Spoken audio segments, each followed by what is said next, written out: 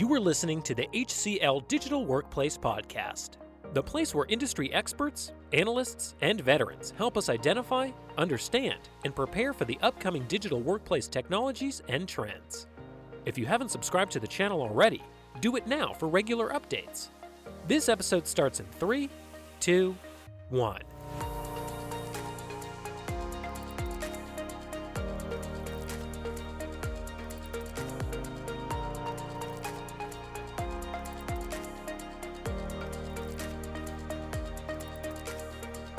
Hi, I am TJ. In this episode, we are going to talk about social distancing enablement at the workplace. As the workforce prepares to return to physical offices or commercial spaces, enterprises are in the search of solutions that can be most effective in helping employees or users to adhere to the defined rules or policies of maintaining a safe physical distance from one another.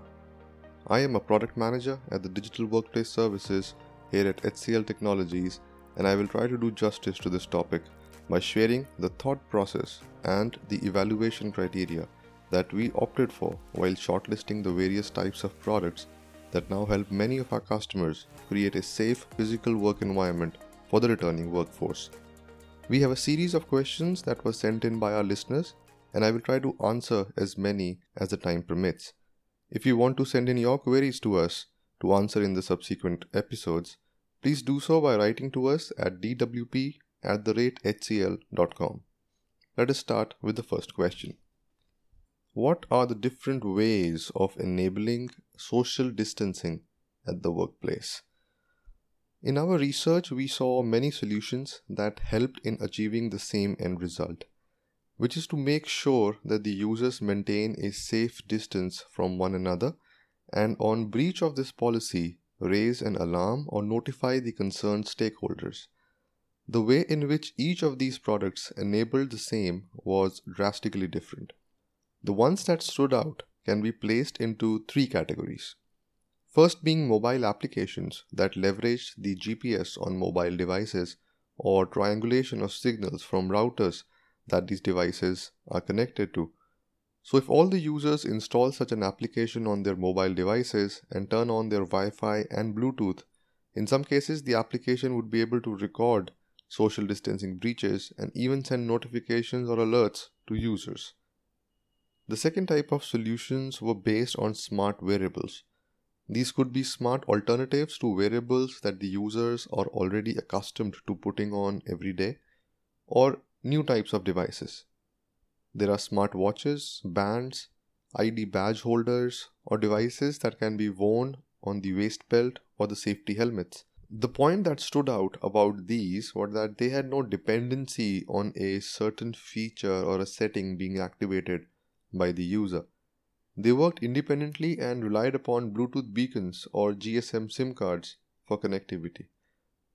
The third type of solutions were based on computer vision, basically taking a live video feed coming in from any camera source like kiosks or CCTV cameras and then analyzing that video in real time to calculate the distance between the individuals in that video frame. All these products differed massively when compared on the basis of accuracy, data privacy, reliability, and the amount of change needed in the user behavior to ensure a high adoption rate. I hope that answers this question. I feel the following questions will give us ample opportunity to elaborate more on each of these categories. Next question. Which is the most important factor to look at while deciding on a social distancing solution for confined spaces? This is easy. Precision is the number one criterion.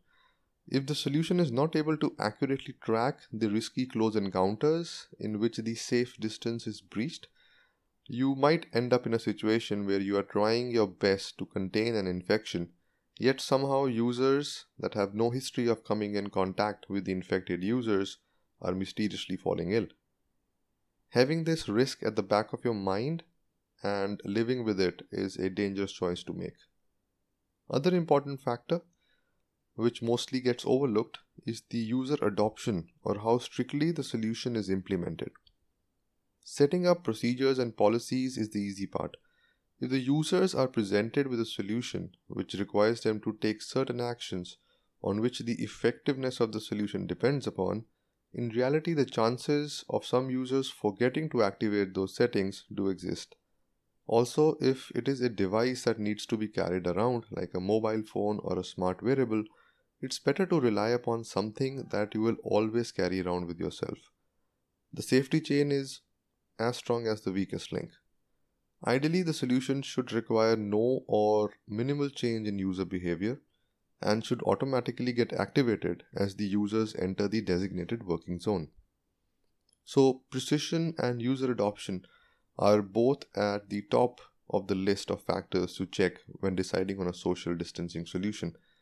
After this, an easy way to get real-time updates and report generation to contain critical incidents adds to the peace of mind of the stakeholders. Unlike traditional IT solutions, cost comes much lower on the list, as we recommend not cutting corners. It is difficult to calculate the ROI on these, but if you compare them to the potential losses in case of an uncontrolled outbreak within the office premises, they all seem great value for money. In some cases, it might make more sense to not open up the offices rather than putting the health of the workforce at risk. The next question is, which solution for social distancing enablement is the safest in terms of data privacy? This is a tricky one.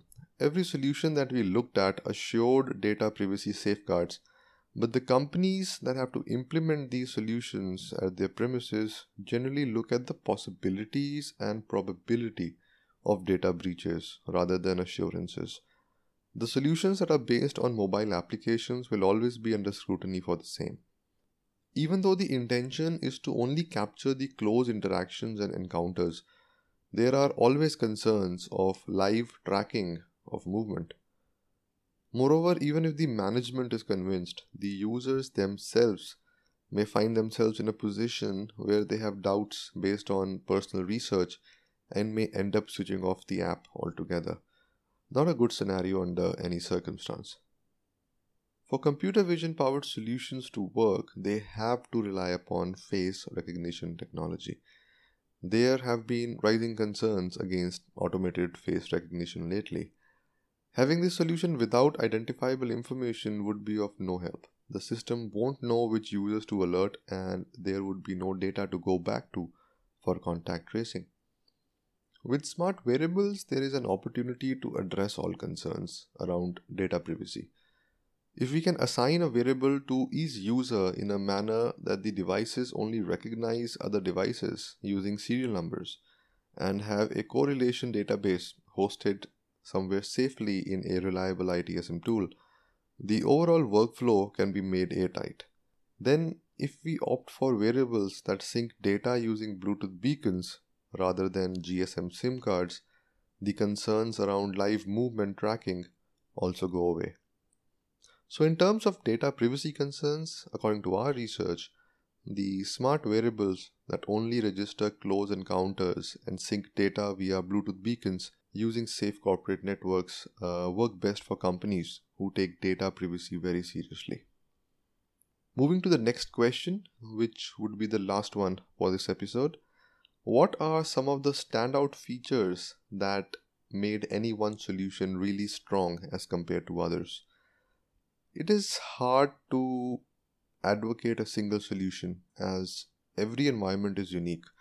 A solution that might work wonders for a manufacturing plant might not be as effective if implemented on an office floor. It's important to understand the behavior of the users and the circumstances under which they are most likely to be most productive. That is a good starting point to understand which solutions would meet your needs. This is a good opportunity though to compare the products in different categories on the basis of some factors that haven't been covered in the previous questions. So we have already talked about precision, adoption, and data privacy aspects. Let's talk about the effectiveness in real-world scenarios.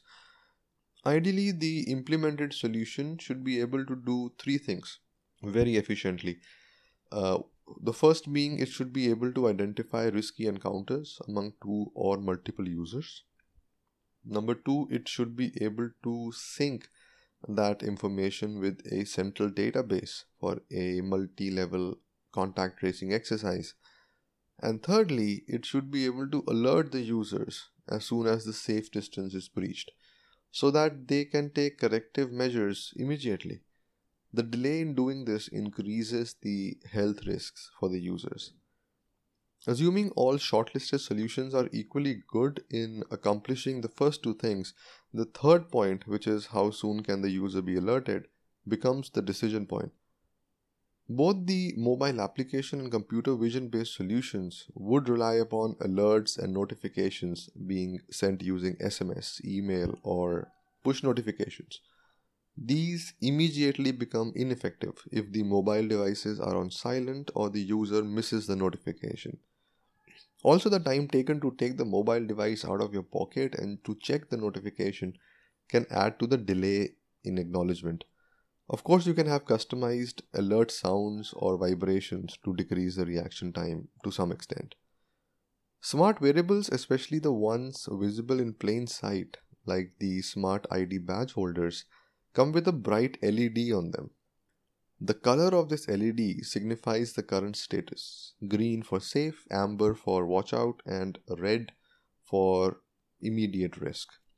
Apart from immediately alerting the user to take corrective action even before an incident occurs, what works in this solution type's favor is that the user can also be alerted by looking at the wearable worn by the user that he is interacting with. This helps save some precious seconds that may end up being the difference between getting infected or not, and also lower the quantity of transmission in worst case scenarios. Let's be clear about something. Not every close contact will result in the transmission of the virus. But the only way to decrease the probability of that happening is to decrease the number of close contacts.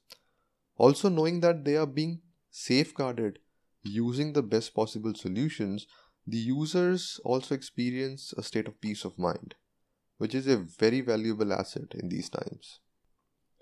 I hope this helps you understand the various choices out there to make your workplaces safe and secure.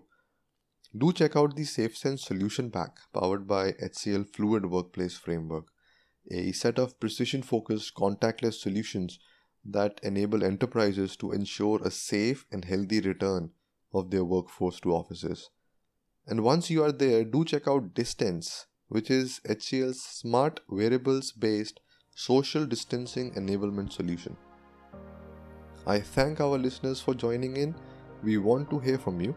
We need your feedback and suggestions for future topics. You can send us your questions at dwp@hcl.com. Comment, share, recommend, and subscribe. I will see you all in the next one. Stay safe.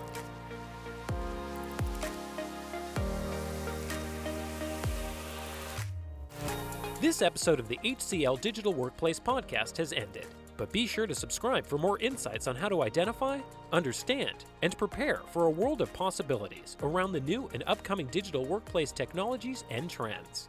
Don't forget to rate and review this episode so that we can keep bringing you the most relevant content. Thank you for listening.